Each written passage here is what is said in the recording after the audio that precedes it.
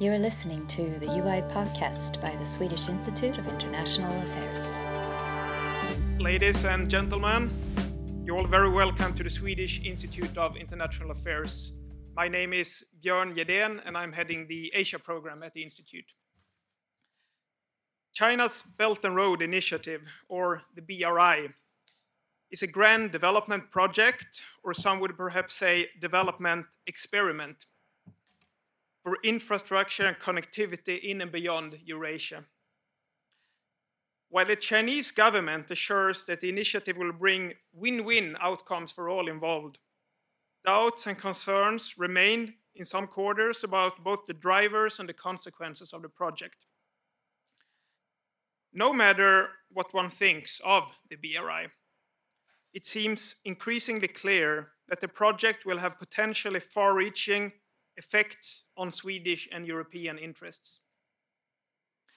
In order to tackle questions arising in relation to the BRI, as well as China's growing global footprint as a whole, a new independent research network has recently been created called the Stockholm Belt and Road Observatory.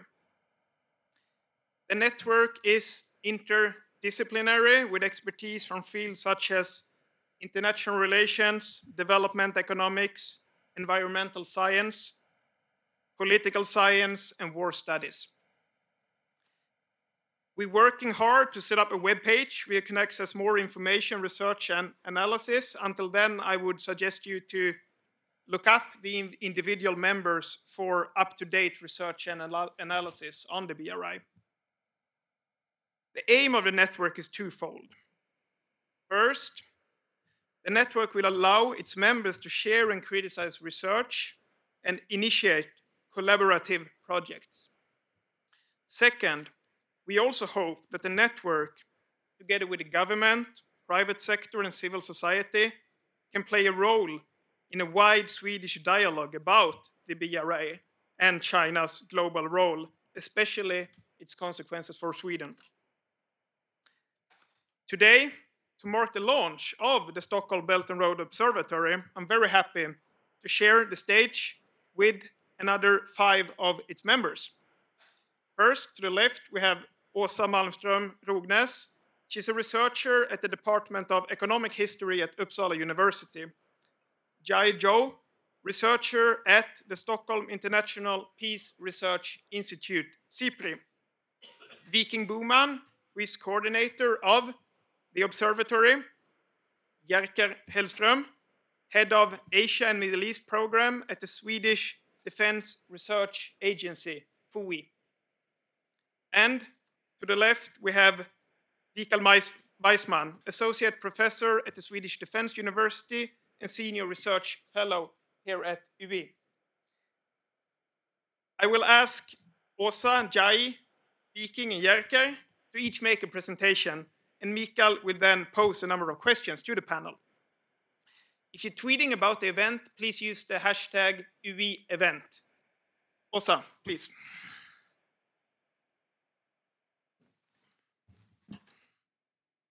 Thank you. I should start by saying that Björn said that I'm a researcher in economic history. That's true. I started out as an economist and have spent many years in Asia, working primarily at the Asian Development Bank. And then I returned to Sweden and did a PhD in economic history because I figured you have to understand history in order to understand development processes properly. So I'm not a sinologist. I approached the BRI project as an economist from the development perspective, and in particular development finance and that broad perspective. I did a project recently on the Asian Infrastructure Investment Bank, a development bank based in Beijing. And as the name indicates, its focus is on infrastructure. And this was very interesting because about a decade ago, the Asian Development Bank, another bank in the region that I worked at, they did a study estimating that the infrastructure needs of the period 2010 to 2020 would amount to $8 trillion. And that's part of the reason why this other bank was founded, because there's a huge need for infrastructure. Consequently, lots of financing is needed. A more recent study, 2 years ago, suggested $26 trillion for the period 2016 to 2030. So it's an awful lot of money we're talking about here. And the existing development banks that cover this whole region, if we look at from the Pacific to Eastern Europe, they couldn't possibly come up with this amount of money. So it's clear that more money is needed in order to finance the infrastructure needs. So I did this study of the AIB, its mandate, and what it adds to the existing multilateral development banks. Now, the AIIB is not only connected with the BRI. It depends on who you ask. The president of the AIIB, he says it's not a BRI project, others say it is. But that's not really important, because what's important here is the infrastructure that is its base of the BRI. This bank then, it was inaugurated in 2015, and its mandate is up there, and its focus is on infrastructure and other productive sectors, only financing that. And it had 57 member countries when it was founded, and the capital base is a whopping $100 billion. And this is a significant departure in the world of development banks. The other thing is, of course, that it was initiated and proposed by China. So it's the first multilateral development bank to be initiated by a non-OECD member country. The other existing multilateral development banks have all been proposed by the former OECD, Western European, North American industrialized countries. So there are already then 3 banks operating in this region, and this new bank will add to these banks. The World Bank covers the whole region, of course, and has quite a broad mandate. The Asian Development Bank only covers the Asian part of the region and aims to foster economic growth and has traditionally financed a lot of infrastructure. The European Bank for Reconstruction and Development was founded in 1991 primarily to support the transition of Eastern European countries towards a market economy, and its focus is really on developing the private sector, whereas the former two work a lot with the public sector and lend to governments. The bottom 2 banks, they only overlap in the Caucasia region and in Mongolia, whereas the World Bank covers a lot, as I said. This is just to show you that when the size of the funding and why this is so important and interesting with the new bank. The founding capital of the existing banks, and then calculated at its current value, shows you that the capital base of 100 billion for the AIIB is quite close to what the World Bank's capital base would be in current values. So this is a much larger bank, which means that it can leverage an awful lot of more money and consequently lend much, much more. And it almost dwarfs these banks, the ADB and the EBRD. One can also look at these numbers at the time the AIB was founded in 2015, what the other banks then lent. And of course, the World Bank, this number is for its global lending, whereas the ADB then is perhaps more interesting to compare with, lent $27 billion in that year alone. But the AIIB, with its much, much larger capital base, could in theory lend much, much more. So this is a clear departure from the older banks that we have. We're talking about capital in a much, much larger scale. And such a large bank can also leverage a lot more capital. So when I look at the BRI from an economic point of view, I come into this looking at the infrastructure needs, how this can be financed. The AIIB is part of it, but there is also other agencies. This one, sorry, I missed this one. This is also just to go back to the Chinese perspective of development finance in the broad sense, because the Export-Import Bank does a lot of things. It's not necessarily only development finance. The Silk Road Fund was set up explicitly to fund projects in the BRI. But again, if you just look at the capital base of these institutions, they are really, really large. And it shows that there is a lot of money that can be put to use for development, in development finance, for investments, for trade facilitation and trade finance, etc. So these numbers are what's very interesting here. So to sum it up from the BRI, we have a lot of need for infrastructure in the whole region, the whole Eurasian region. A lot of funding is needed to invest here. China has huge financial capability and capacity, looking at the various development institutions that China has. And the questions one can look at is, of course, the absorptive capacity of countries that borrow for infrastructure. How much can they actually borrow?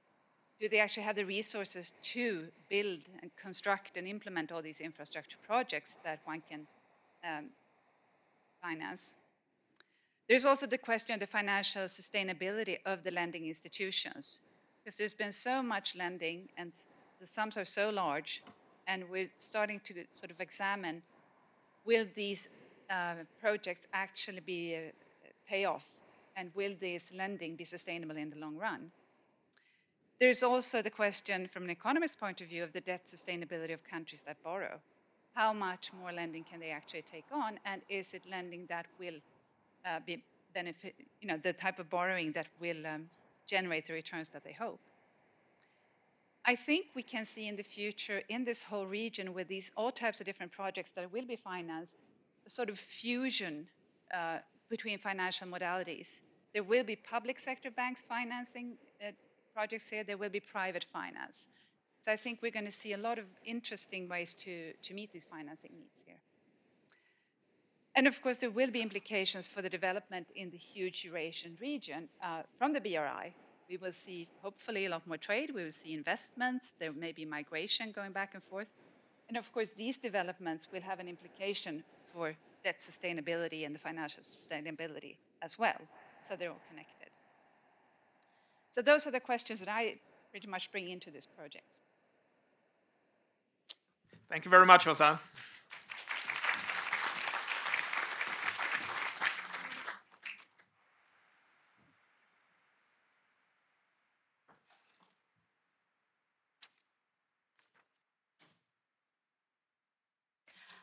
Hi, my name is UIJiayi Zhou. I'm a researcher at SIPRI. As mentioned, SIPRI is an institute that works on international peace and security problems. And we embarked on research on the BRI about 2 years ago. This was research looking at the security implications of the Belt and Road in Eurasia. So we were looking at the Silk Road economic belt and its impact on Central and South Asia in terms of human security, in terms of stability, and we were seeking specifically to look for cooperation points with Europe. As part of that research, we found one of the areas in which there is common mutual interest between the EU and European actors and China in these regions was on the issue of sustainable development and the SDGs in specific. So this presentation is actually quite a good follow-on to Åsa's. I'm sorry, I don't have a PowerPoint presentation, but hopefully you can follow me somewhat.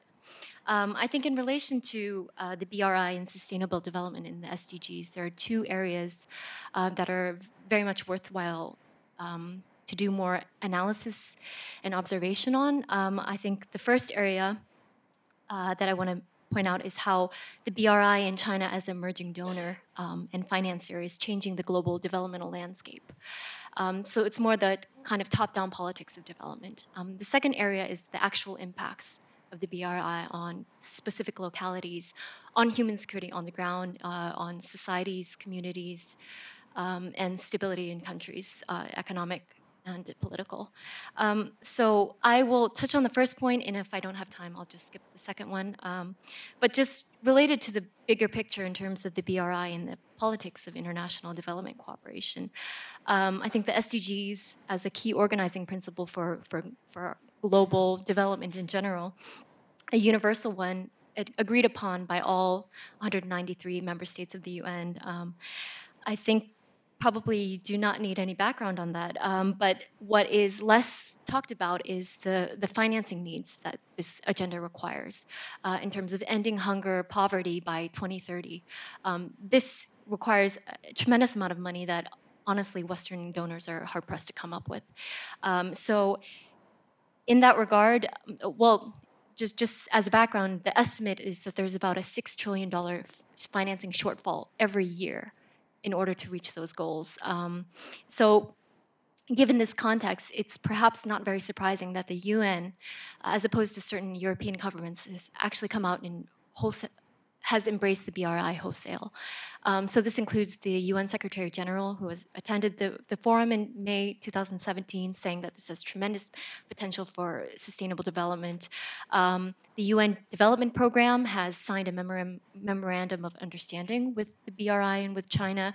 The UN FAO as well, and you have the UN Deputy Secretary General a few months ago telling African leaders that they all should sign up for this grand project by China. Part of that is about financing in terms of who foots the bill. And that is the sort of global landscape that's shifting when the US is pulling out a little bit in terms of its commitments to multilateral aid. China is really stepping up, and money does talk. It's not just the rhetoric, it is, as mentioned, a lot of money. So specifically related to SDG and SDG implementation, in 2016, China basically set up a new mechanism at the UN. This is the UN Peace and Development Trust Fund. China bankrolled $200 million, half of which is actually earmarked for SDG implementation. And it's not surprising with China bankrolling it that they have connected this to the BRI. So the footprint of the BRI, it's no longer just this kind of vague political idea. It's really having an impact on the global developmental narrative at a wider level. And it's also not just the money and the rhetoric coming from the UN. There's also, to some extent, a lot of sincerity. If you look at China's national implementation plan for the SDGs, they actually include in this the fact that they, as part of their desire to implement and to be a responsible development partner, they are looking to support implementation of SDGs in all BRI countries. So these are really significant developments that I think the EU and Sweden as a development actor would be very hard-pressed to ignore. But unfortunately, part of what we're seeing is sort of blank stare face when it comes to Europe's response to the BRI, and even OECD countries not knowing exactly what this means or what to do with it. So I think there are some risks and there are some opportunities in terms of engaging. Risks of engaging, of course, but there are risks of not engaging, which is what I actually wanted to touch on, which is that these are going on whether or not Europe likes it, and Europe, if they put their head in the sand, or Sweden puts their head in the sand, they risk basically losing out in terms of their own interest in some of these developing countries. So already you're seeing certain developing countries that have more capacity to say no, or where Western European countries have less leverage over the traditional aid formats that they were giving out. These countries now have other options. And these other options give them more room to say, you know what, we are not going to take these strings attached. We are not going to take these good governance models as a prerequisite or for your aid to us. Your aid is pittance anyways. So in this regard, I think it's really important for Europe to take a good hard look at it. There's opportunities as well of engaging with China and engaging with participating states in the BRI. And those are actually to bring China much more into the fold of responsible donor behavior. I think Europe does have a lot of capacity. It's got a lot of experience with engagement with civil society, with standards, environmental, economic, et cetera, that China can actually learn from. And as part of the project and part of the research that we were doing at SIPRI, we found that from a lot of Chinese actors, they had a tremendous appetite to learn from Europe. They wanted to engage with Europe, for Europe to teach them actually how to do this better. Because there's recognition that Chinese aid has not always been the most, let's say, beautiful model for how to do things. And China is actually really new to this. I'm sure, I don't know if many of you know, but China doesn't really have a designated aid agency until about last month. They had no real aid agency to coordinate all of its money going abroad. Aid was actually a small department in the Ministry of Finance and Commerce. And unsurprisingly then, a lot of aid came in the form of things that looked a lot like China's economic interests. That's changing, but China actually needs a lot of capacity in that regard, and I think there are a lot of cooperation points. I don't know how much I am for time. Yeah. So I think part of this engagement that I do see as being potential and necessary, and I'll just bring an analogy, is that if you don't know what your own interests are in this regard, you can't blame somebody for not following your interests for you. And kind of as an analogy, you might look at the development plans of certain countries. If you look at Kazakhstan, they had a firm idea of what they actually wanted to do, how they wanted to implement a sort of a path forward and a vision for their country, and China plugs into those things. They have a mechanism through which China can channel their money into the vision that Kazakhstan has for itself. You look to its neighbor, you look at Tajikistan, and it's clear that Tajikistan doesn't necessarily have a vision for its own economic future. So it's unsurprising that in those formats, China just does what it wants. So in that regard, I think if you make a parallel then to European response, it's better to have a coordinated vision for what you want and then ask China to kind of go along with what you need. But we, in our research in Brussels and our consultations with EU officials, we haven't seen that happening whatsoever. I'll just briefly touch on the last point, which is the on-the-ground impacts of Chinese projects on the SDGs and development. And that is, I guess, the million-dollar question, because there have been many questions about what Chinese investments do to governance in weak states in developing countries which are marked by corruption, by lack of political and social and economic inclusivity, by lack of social cohesion, the extent to which Chinese investments may exacerbate those dynamics. So if you look at, I focus a lot on Central Asia, but Chinese investments there have, in fact, just gone to line the pockets of certain political elite. So this requires a lot of monitoring, research and capacity that I think Europe is well placed to do, but unfortunately, some of that research doesn't really exist at the moment. And yeah, I think I'll just stop there. Thank you, Jai.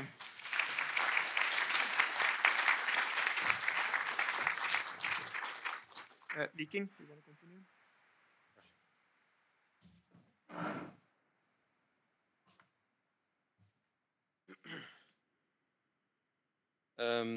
All right, so I'm going to take a European perspective here and discuss how Europe has been responding so far to the Belt and Road Initiative.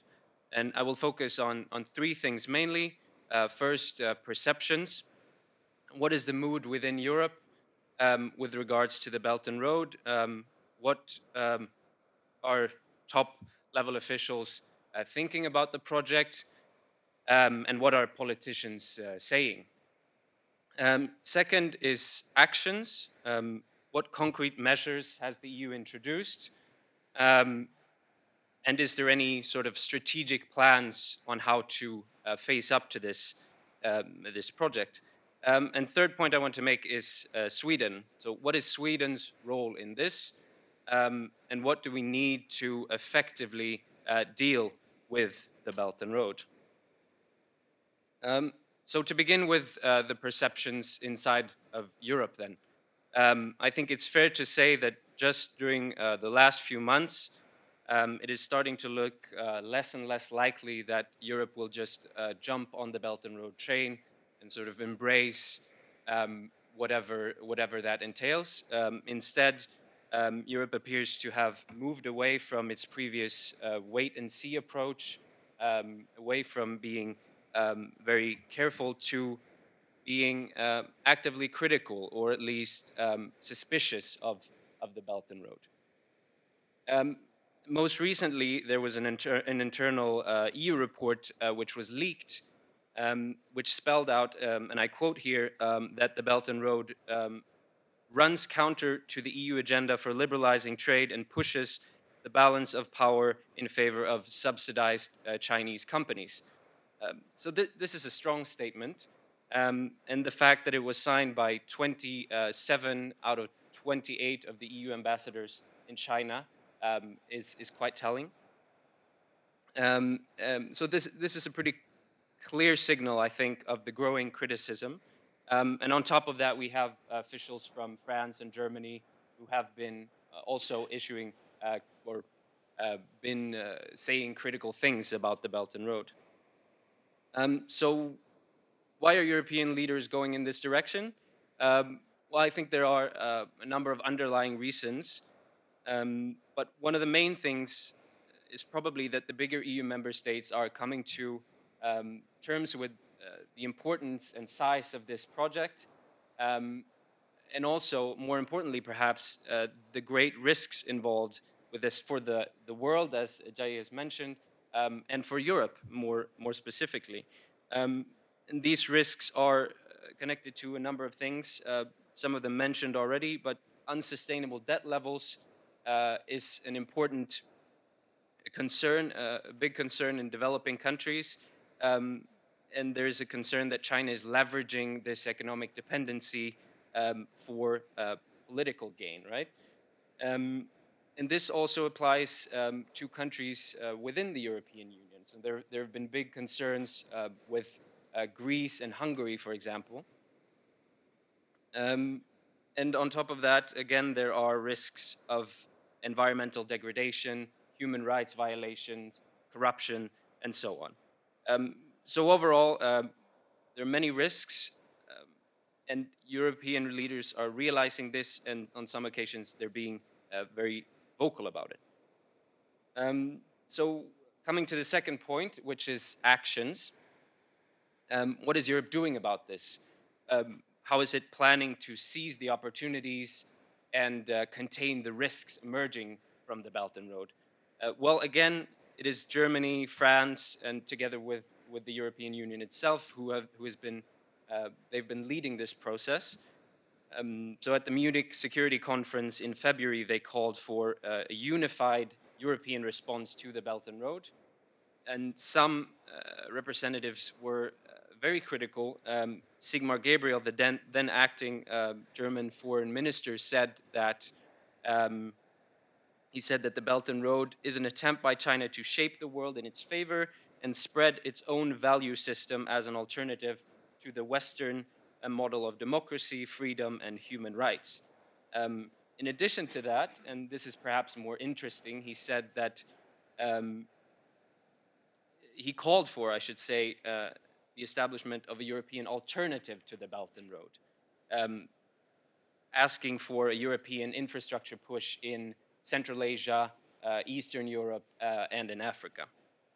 And right now, it is looking as if some of his wishes might actually become reality, because the EU is right now in the process of developing a new strategy on Euro-Asia connectivity, which should be released this year, if I'm not mistaken. And in Brussels, there's also a white paper specifically on the Belt and Road, which is being developed, that should come out in October.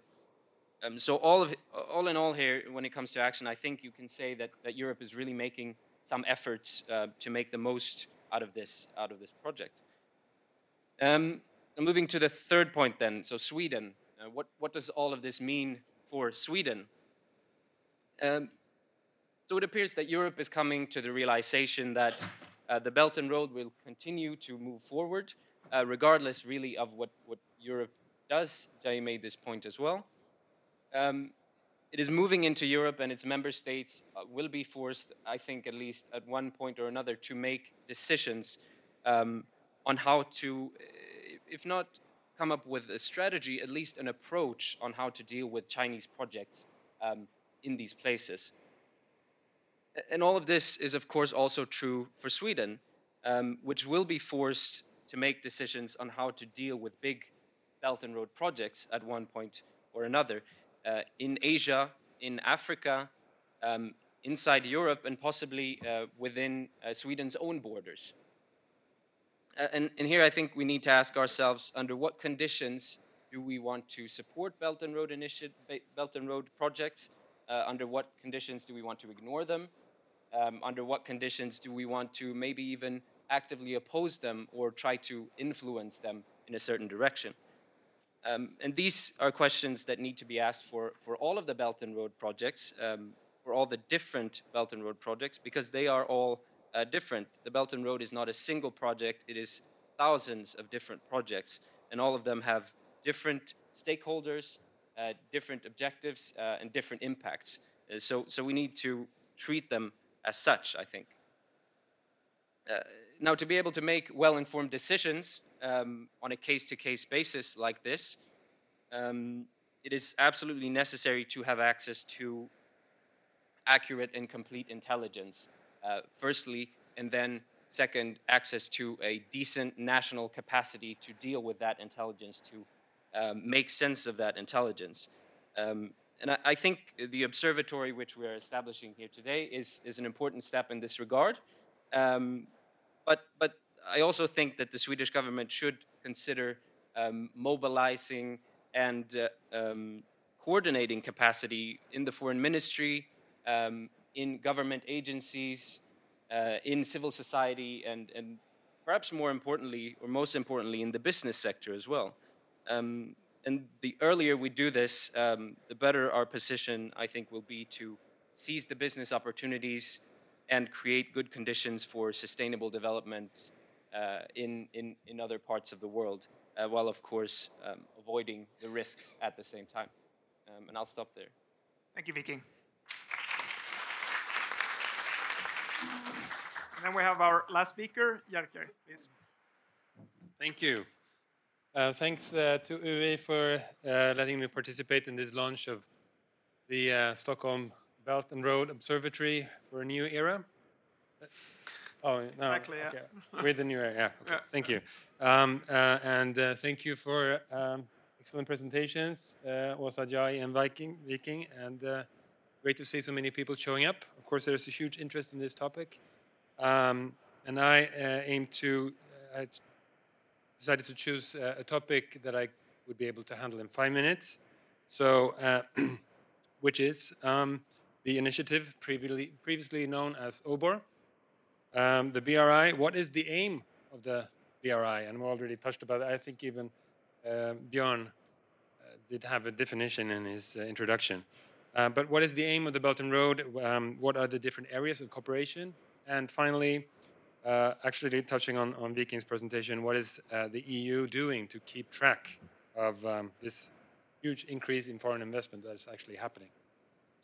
So, to begin with, the aim. The official narrative is, as you probably are all aware, that the end goal of the BRI is to build a community of common destiny for mankind and establish a new type of international relations with win-win cooperation. Of course, Xi Jinping, the General Secretary of the Communist Party, launched the concept of the community of common destiny for humankind, in Moscow in 2013, and reiterated this concept in Davos at the World Economic Forum in January 2017, and again at the 19th Party Congress last October. This language has also been included in the Security Council resolution in March last year and at the UN Human Rights Council resolution in March 2018. And there are, of course, other examples. But what does it mean? Well, it's vaguely described as based on no confrontation, win-win, and consensus. So when trying to grasp the end goal of the BRI, being this community, what we get is not so much a definition as a slogan that China, of course, can define according to its current interests. This community has been described by Chinese scholars as the global dream of China and the growing global recognition that China's great contribution to global governance. And how should one interpret this? We turn to State Counsel and Foreign Minister Wang Yi, who explained that the Communist Party aims to set an example to the world, proving that China has a unique model different from that of traditional Western powers that can lead humankind. And of course, no matter how benevolent Beijing is, I think it's important for Chinese policymakers to grasp the concerns already, of course, outlined by Viking in many democratic states over the idea that China would set an example to the world. Because if a major economy becomes more open and transparent as it rises, that of course shouldn't be a problem. But if a rising country is becoming less democratic, indeed more authoritarian and repressive at home and more assertive abroad, while it also tries to shape international norms in its terms, of course, this will lead to concerns. And that's especially true in the European Union, which attaches great importance to adherence to international norms such as transparency, democracy, and human rights. So these are some points about the official aims of the BRI, but what about the means? The areas of cooperation. We've got 5 areas of cooperation, official areas of cooperation called Utung. We got communication on policy, connected infrastructure, unimpeded trade, merged funds, and people-to-people connectivity. I would say then that one major ingredient that's actually part of all these 5 is the area of acquisitions, so corporate acquisitions, where we have seen a rapid growth in Europe just in the last couple of years. Bloomberg came out with a story just recently saying that according to their calculations, at least $318 billion have been invested or acquired in Europe over the last 10 years. There are a lot of different FDI numbers, some that are problematic. This is just one of those. But what is a Belt and Road in acquisition? Well, you could argue that actually sort of could be in any sector. Engineering, energy, logistics, real estate, biotech, information technology. It seems that a BRI investment is only limited to investments made in BRI countries. Then, when it comes to the European perspective, we have right now an ongoing process regarding investment screening in Brussels. This is a proposal to coordinate information rather than to block investment. I think that's a very important point to keep in mind. And that this is screening of FDI and strategic sectors. So this is related to investment, acquisitions on grounds of security or public order. That's it. This was, of course, a proposal made by Germany, France, and Italy back in 2017. And of course, this is a proposal that covers all investment, not only investment coming from China, but of course, it's a result of the inability of EU member states to successfully manage the growing inflows of Chinese FDI. So that's the reason, but we'll cover all investment.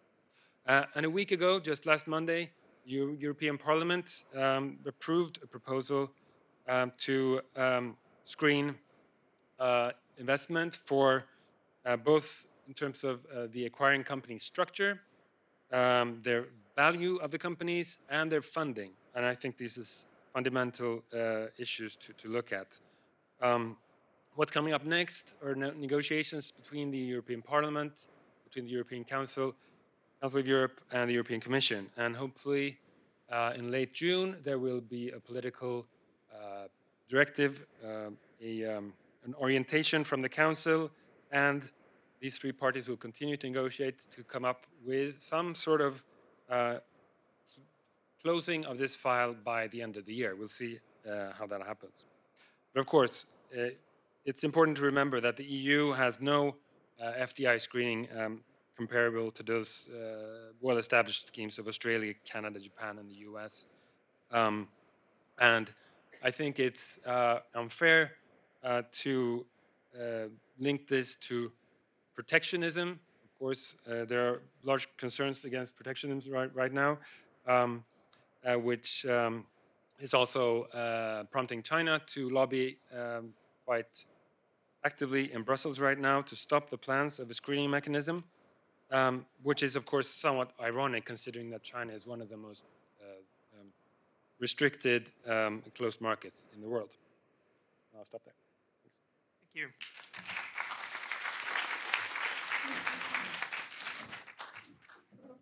I will now ask Mikael to pose some questions to the speakers. Thank you, Björn, and thank you for 4 very interesting presentations. It's been interesting to listen to you talking about AIB, infrastructure, talking about the global development landscape, European Union, and the aims and means of BRI.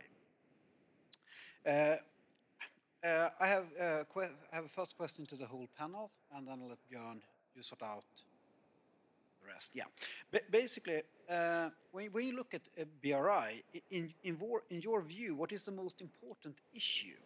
I mean, in particular for Sweden. I mean, what do we need to address today, and what do you think should be done? And I should say, when I'm talking about Sweden here, I mean, I'm not only talking about the government, but also about the business sector and the political sector. So Sweden as a community, basically. Should we start from this side? Åsa, do you want to begin? Tricky question. I think from Sweden has to think through its position, what it is. And I think from my perspective, when I look at the development banks, of course, Sweden is a member. It is a member, one of the founding members of the AIB, but it's a small member.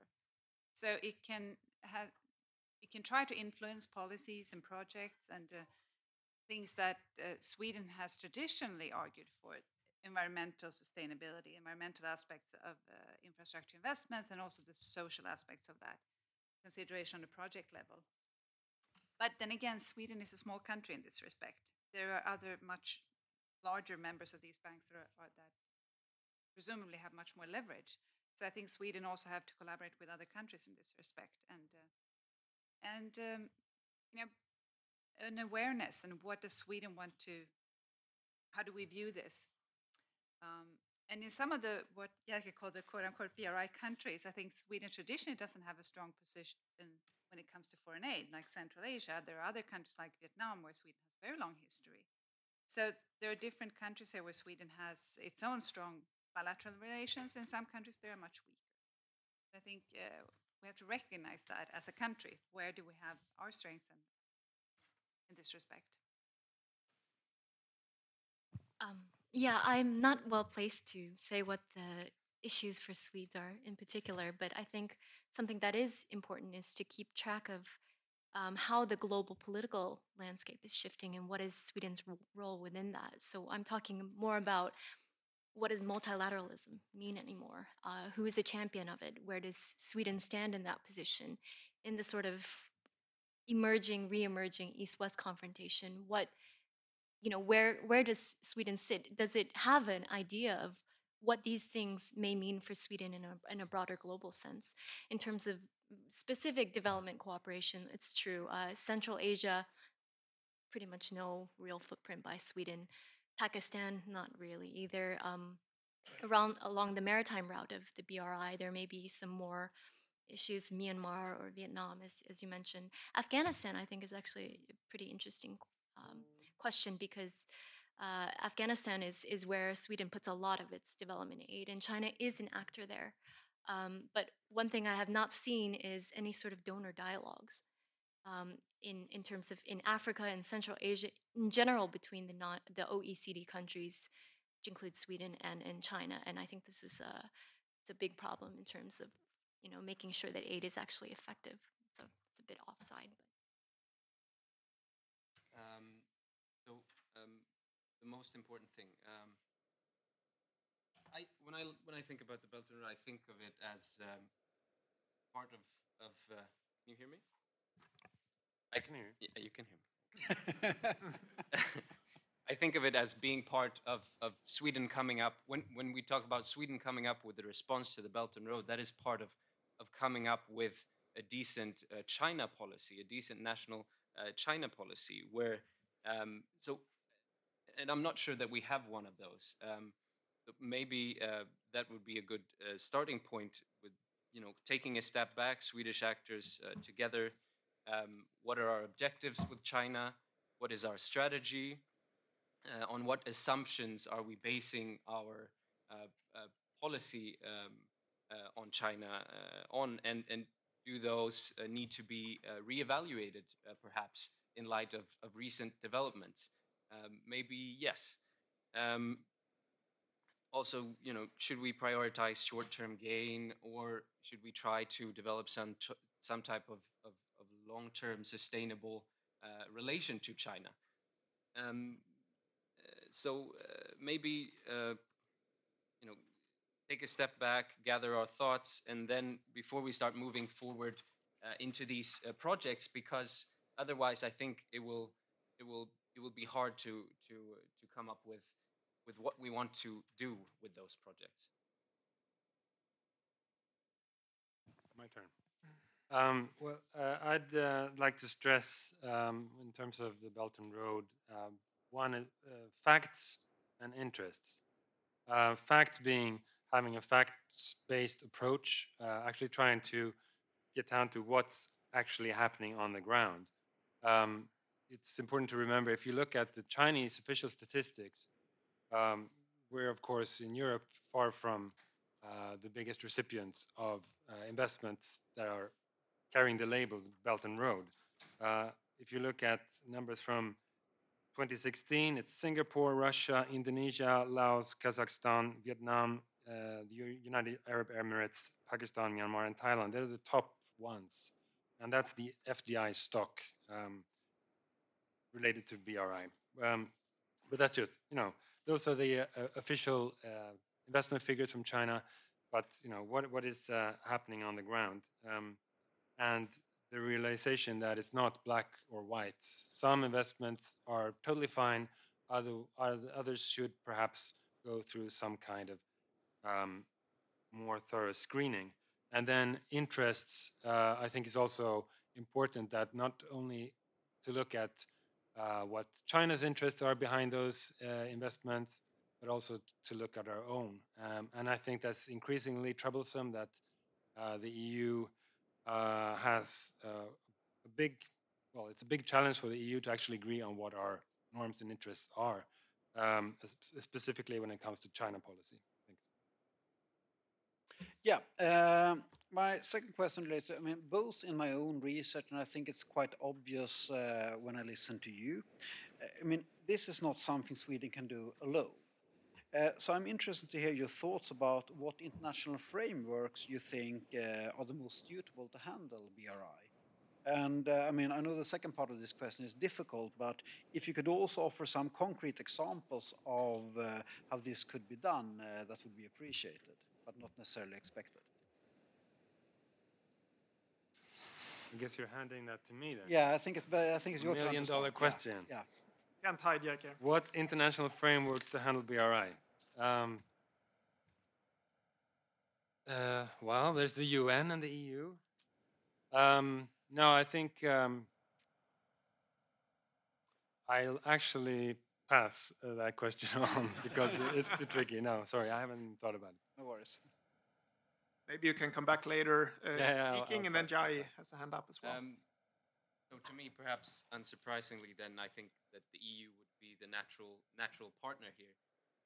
And there are, coming back to intelligence again, just to have a good grasp on these projects, because there really isn't, I think, Jai will know better because research on this, but I don't think there's good access to accurate information on many of the projects. So it's simply a question of Sweden not having the capacity even to gather all of this information by itself. So that should be the first step. I think we should push forward within the EU so we can draw on all of the 28 member states' capacities when it comes to information gathering.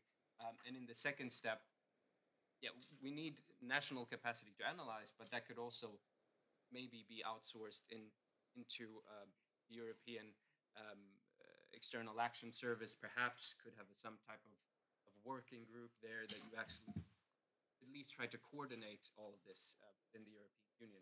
I think that would be natural for Sweden to do something like that. Can I just add to that? I think it should also be in China's interests, and it would leave room for some sort of cooperation between China and the EU in this case when it comes to good investments, because of course there are a lot of examples of investments that China wishes that they didn't happen, and this also relates to the issue of money laundering. Yeah, I guess my answer would be a bit obvious, but if you look at the EU global strategy and what it's always had as its core interest, it's a rules-based multilateral order with the UN at its core. And if you're talking about the UN and UN frameworks, then I think SDGs are a natural starting point because this is commonly agreed by all member states, European ones, developed countries as well as developing ones. It's a way in which to get China to use the language of the SDGs, to use the language and the standards built over those negotiations. I think it's quite a good way to it's a quite a good entry point at least for cooperation. So I've already talked a lot about that. Thank you. We actually got some time left, so maybe Mikael, you want to pose one last quick question, and then we can move on to Q&A with the audience. I actually have a follow-up here because, I mean, it's ended up with being very EU-focused, which was kind of what I expected, but I prefer to call it international frameworks to see if you had any other ideas than EU. But are there any thoughts from any of you about possibilities to collaborate closer with, I mean, I say the US, among the Nordic countries, or with the regional powers? Or is this very much of an EU thing?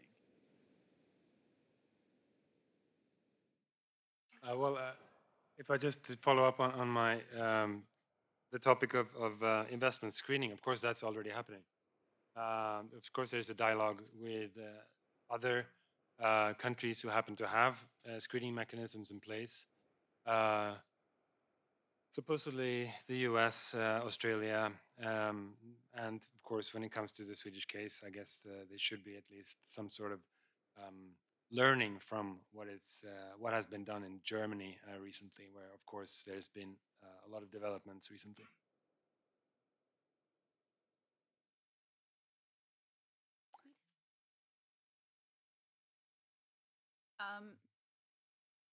I'm not so sure that the US and EU would be a good idea to try to go to. In some areas where investment screening, I think there's a lot to learn, but I think in general, we can see that the EU is trying to formulate so much of a foreign policy and stand united. So I think it would be a good idea to work within the EU to see if we can formulate a common position on things that we think are important. Then I think with your point also on the SDGs, that's sort of a global agreement. Everybody works with that on one level.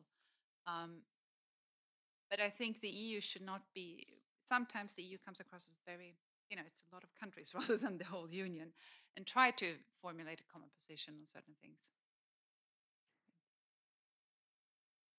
All right, thank you very much. And let's see if we have any questions from the audience.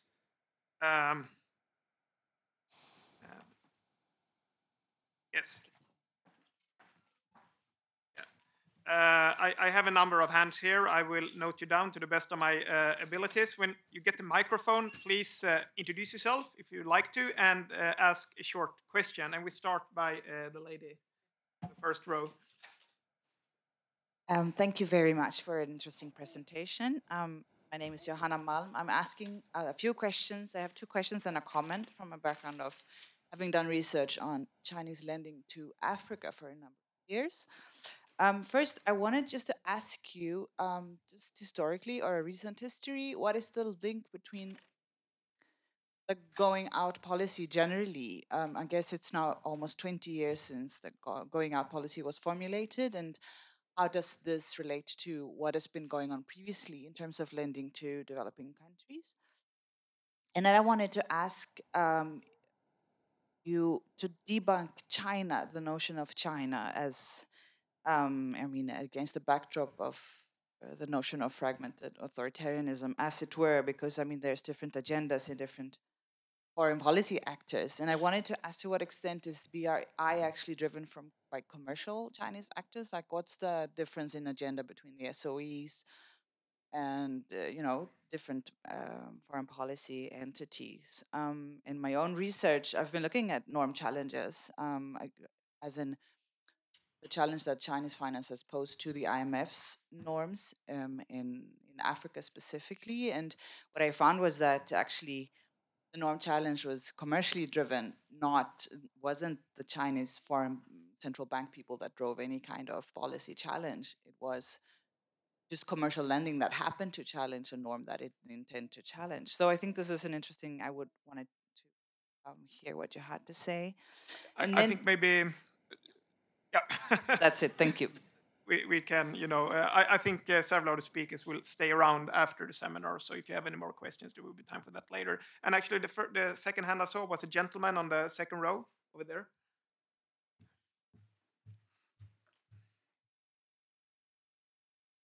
Tack så mycket. Jag heter Ulf Sandmark från Schiller-institutet. I'm from the Schiller Institute, and we have been working the longest here in Sweden about the Belt and Road Initiative. Since 1992, we have been working with the Belt and Road, and we have produced these reports. It's the catalogs of the projects and the principles behind the Silk Road, the BRI. And I would like to ask the question to all of you about, each of you, about this idea of turning to the European Union as a wait for any decision from there. Because if you look to another neutral country like Austria, they have not waited. And also many countries in Eastern Europe, in Portugal, Spain, Italy, Greece, all of them have chosen another line. Also Switzerland is of course not a member of the European Union. They have chosen the other line to make bilateral cooperation with the BRI. And especially Austria has taken as a leading policy for the new government to work with the BRI and take it as a priority to become the node and contact with China to Europe, building this new railway with the broad gauge all the way to Vienna, to have Vienna as the node for the transport. That's my question. Thank you. And then actually, I think we take one more question, and the third hand I saw was the gentleman on the first row to the left. Hello, and thank you very much. My name is Mats Engman. I'm a senior fellow at the IDSTP Institute. Several of you mentioned the concerns of the Belt and Road Initiative raised by European Union and particularly by Germany. Then, my question to you is: are there real reasons for this concern? And take as an example what China is doing in the South China Sea. And what could China do to mitigate some of those concerns, if you do believe they are real? Thank you. Thank you very much. And I let the panel pick and choose between these excellent questions.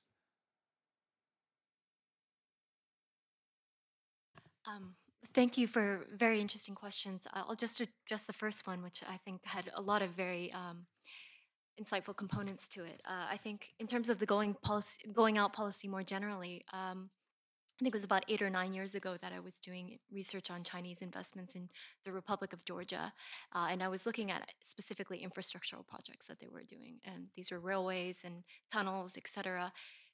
If you flash forward, this is not at all different. There may be a larger scale to it, but I mean, it's basically going out 2.0, going on steroids. It's a lot of the same modalities. And I mean, if you ask, I mean, if you even look at the percentage of the investments that are going to BRI countries, it hasn't even changed. So it's a continuation of older processes of Chinese investments abroad that have come under a bigger public diplomacy slogan campaign. So we are talking to some extent about the BRI as sort of a rhetorical tool or as an imaginary rather than kind of just Chinese investment more generally. And then the second point about debunking the idea of China, I think this is a really important point, and Viking mentioned this, which is we're talking about on a case-by-case basis of such a variety of actors, such a variety of projects, such a variety of kind of SOEs, provincial governments, provincial SOEs, private actors, etc. And it's really hard, therefore, to speak of the BRI in monolithic terms, just as it's very difficult to speak of China in monolithic terms. So at the same time, you have extraction projects, very polluting, dirty industry, kind of coal-fired power plants. You also have tremendous amount of renewable energy projects. At the same time, you have sort of predatory lending. You may have other cases where China is actually much more constructive and much more concerned about what are local kind of impacts. So I think in that regard, it is useful to break it down a lot more. So I'll just stop there. I totally agree. Especially, yeah, on the issue of the one China notion. Of course, I think that recently China is turning the line between what's private and state-owned is becoming blurred compared to before. But of course, it's important to sort of keep that in mind, that we're dealing with a lot of different actors.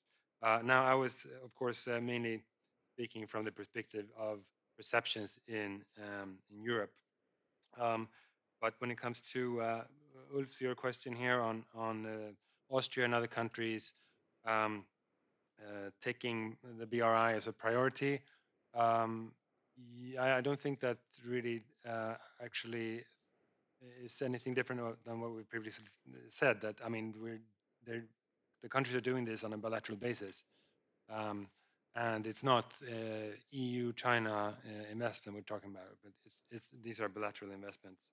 And I don't know, I mean, having worked on the BRI since long before it was even born, back in '92, the Silk Road, yeah, of course. You're of course much more knowledgeable about this issue. On Mats, your question on concerns raised by the EU, especially Germany, are they real? I think on the issue of the South China Sea, I haven't seen that labeled as Belt and Road, but the island building, I mean.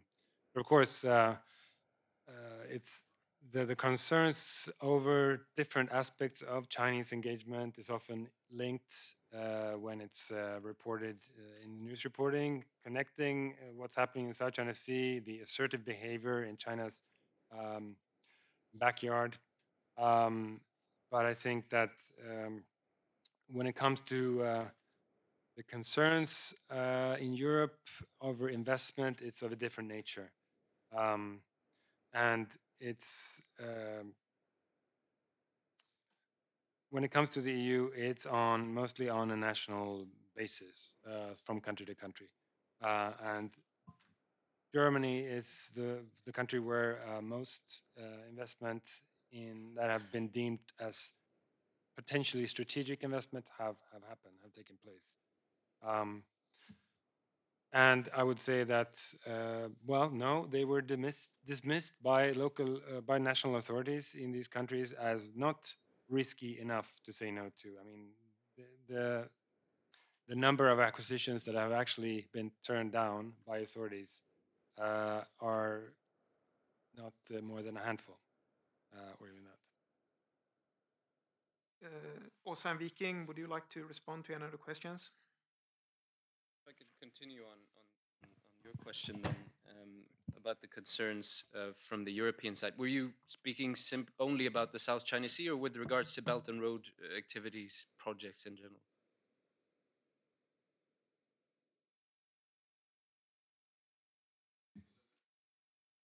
Yes.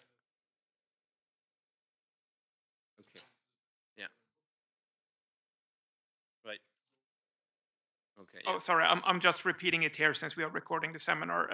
So basically, yes, this as an example maybe of more wider concerns potentially. Right. Okay. Yeah. Then I think there is a first step that China could take to mitigate these things, at least when it comes to Belt and Road projects, and that is to implement transparency. Because if we can't look into procurement, business activity, ownership structures, it's going to be impossible to evaluate whether these projects are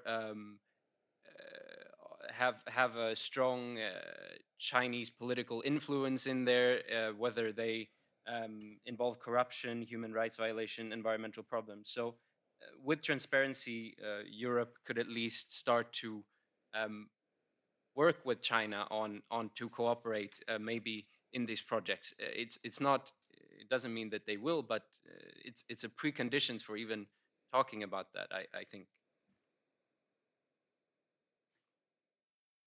All right.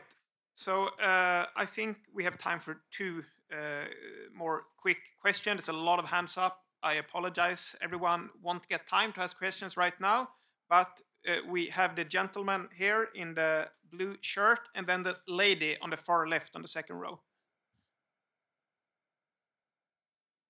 Thank you. Actually, I have asked for some concrete issues that we can come up with regard to Sweden. And my name is Bo Hellström.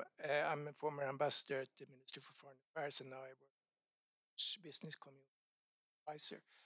I think it's quite clear that BRI is here to stay. It's for real, and we just have to kind of see what is going on. And my view is really that AIIB, referring to Åsa, would be a very good platform to follow what is going on with it. I think it's a kind of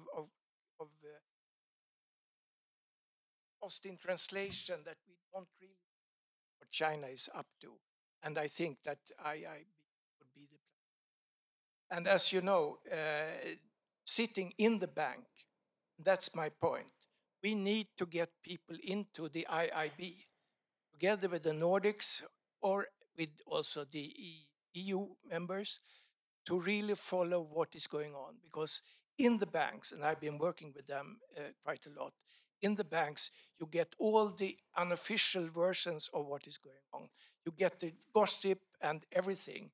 So I think that is something really for the Observatory to press for. And I very much the initiative. Thank you very much. Maybe we can even get some internships in these banks. And then we have the lady on the second row. You will get the microphone, please. Marianne Lanatza, Lund University, and the think tank mina.se. This organization and all as a BRI that came also a parallel thing with Shanghai Cooperation Organization, and the strategy first to connect all these Asian states and making an Asian platform. That was a way, you can say, to have really a platform for going ahead with all kind of other infrastructure. But when you now look at the development of BRI, then it is, you can see a lot of it in the new project in Morocco, in the harbor project. So to link even that so far to Africa, but with Moroccan African projects. And they are, of course, competing with the European side. So sometimes you can go together, but in other projects, it looks like that there are a big competition. Thank you. Who would like to start this time? Well, I agree with you that Sweden has to be an active member, an active owner to really understand what's going on and the types of projects that are happening and all the rest. From the staffing that I've seen at the AIIB, they have hired a lot of seasoned development bankers, former staff from the World Bank, from the Asian Development Bank, and so forth, to make sure that they have competent people, because it takes time to build that competence. So there's been a lot of hirings from the other banks, and perhaps they will hire some Swedes also. See, but it's important to use that membership. Anders Borg is an advisor, right? Yes, but he's an advisor, but in a capacity that he's not there frequently. So I think what you're referring to is to have people on the ground who actually walk the corridors, have a coffee with the colleagues and chat, etc. So I think both are important. Maybe just a quick follow-up question there. For those of you who have experience in this sector, would it be attractive to Swedish professionals, getting hired there? Or is that something that might hurt your career, or might it boost your career in the future? What would you say about that? I think that's a very individual answers to that question, whether you like that. I mean, I've worked with... No, but I mean, because they have so much money, so you would think that, this is the way to go if you're a professional in this sector. Not because it has an awful lot of money, but rather because they're doing exciting projects. And if I was an engineering graduate specializing in road building or port construction, I would think this would be an interesting place to go work for, because a lot of things are happening, perhaps. If you are more in social development, this bank is not the place for you, I don't think. then you have more challenging work in other places, maybe. But it's since the bank is new, lots of things happening, strategies are being developed. So being a part of that process is also a very, very interesting job, I would think. It's a highlight in the CV, yes. Do we have any other speakers who would like to? A question over here, Marianne, on there was a competition between different platforms in Asia. Was that? Is the first platform, and then now can go ahead always, but in certain way outside, like in North Africa, competition rather than coordination. And that is the competition between China and Europe-led or Western-led projects. I would characterize the Shanghai Cooperation as the organization as something quite different from the Belt and Road. So I don't see really how to make a comparison. I mean, that's more about security cooperation. But when it comes to Belt and Road projects then, and the example was about Morocco, for example, where the Chinese are financing a lot, and of course Morocco is a strategically important area for Europe as well. So we've been talking a lot about sort of how Europe can meet this challenge and maybe collaborate within projects. So what about areas where it seemed more like a zero-sum game? How to deal with that? Well, I don't think it will be between Europe and China. If it's then there are other powers in question, and it would be individual member states. But I haven't looked into that, so I'm not in a good place to answer. Yeah, I may just go back to a former question about bilateralism in EU member states. Just that, of course, EU member states can go ahead and kind of make their own policies and have their own response, but then it's hard to blame China for this not being a multilateral inclusive project, you know. So then you have to take that into account in terms of what we demand from China in terms of inclusivity, using our platforms, using European kind of organizations and norms. Then you know that's kind of a little disconnect there. Right. So to come back to the question then on cooperation with the possible element of competition turning into competition, maybe. And I think this will depend on. I'm thinking here about Europe again. If Europe comes up with an alternative, as it is looking as will happen, whether that turns out to be confrontational or cooperative. That depends to a large extent on Europe, but also on China. If China is going to be willing to, because the European Union has high standards when it comes to transparency and these types of things, and if they manage to coordinate a response, they're going to ask Chinese projects that they might potentially support to live up to those standards, right? And if China is not willing to adapt, then it might be hard to cooperate, right? Now, I think we have good reasons to believe that China might be willing to adapt in many of these places because the Chinese economy is not doing exactly very good right now. And it's not looking as it's going to collapse, but it's also not looking as it's going to continue growing. So the policy banks in China don't really have the capacity to sustain these projects at least indefinitely. So I think there's a good reason to believe that this might become a cooperative sort of joint endeavor between Europe and China in the end. Thank you very much, and thank you very much to all of you who have been showing up today. All of these 5 speakers have published very relevant stuff about this topic, so I encourage you to look up their profiles on the respective web pages. At UI, we have a new policy brief out in our UI Brief series, written by Viking, actually, and another member of the network who's not here today, Mr. Jungvall, just out the other day, about the BRI. This talk has been recorded. We will have a podcast up on the UI webpage. Please share it with your colleagues and friends and family. And also, as a final word, we are not taking summer holiday yet at the Asia program. Asia is bigger than China.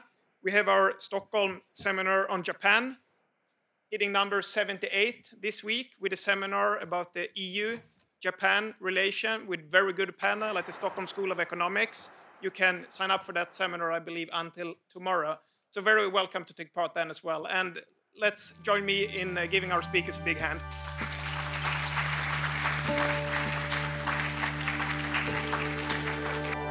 Find us on www.ui.se. We are also on Facebook and on Twitter with UI Sweden. And we're also on YouTube, where you can watch our seminars and interviews.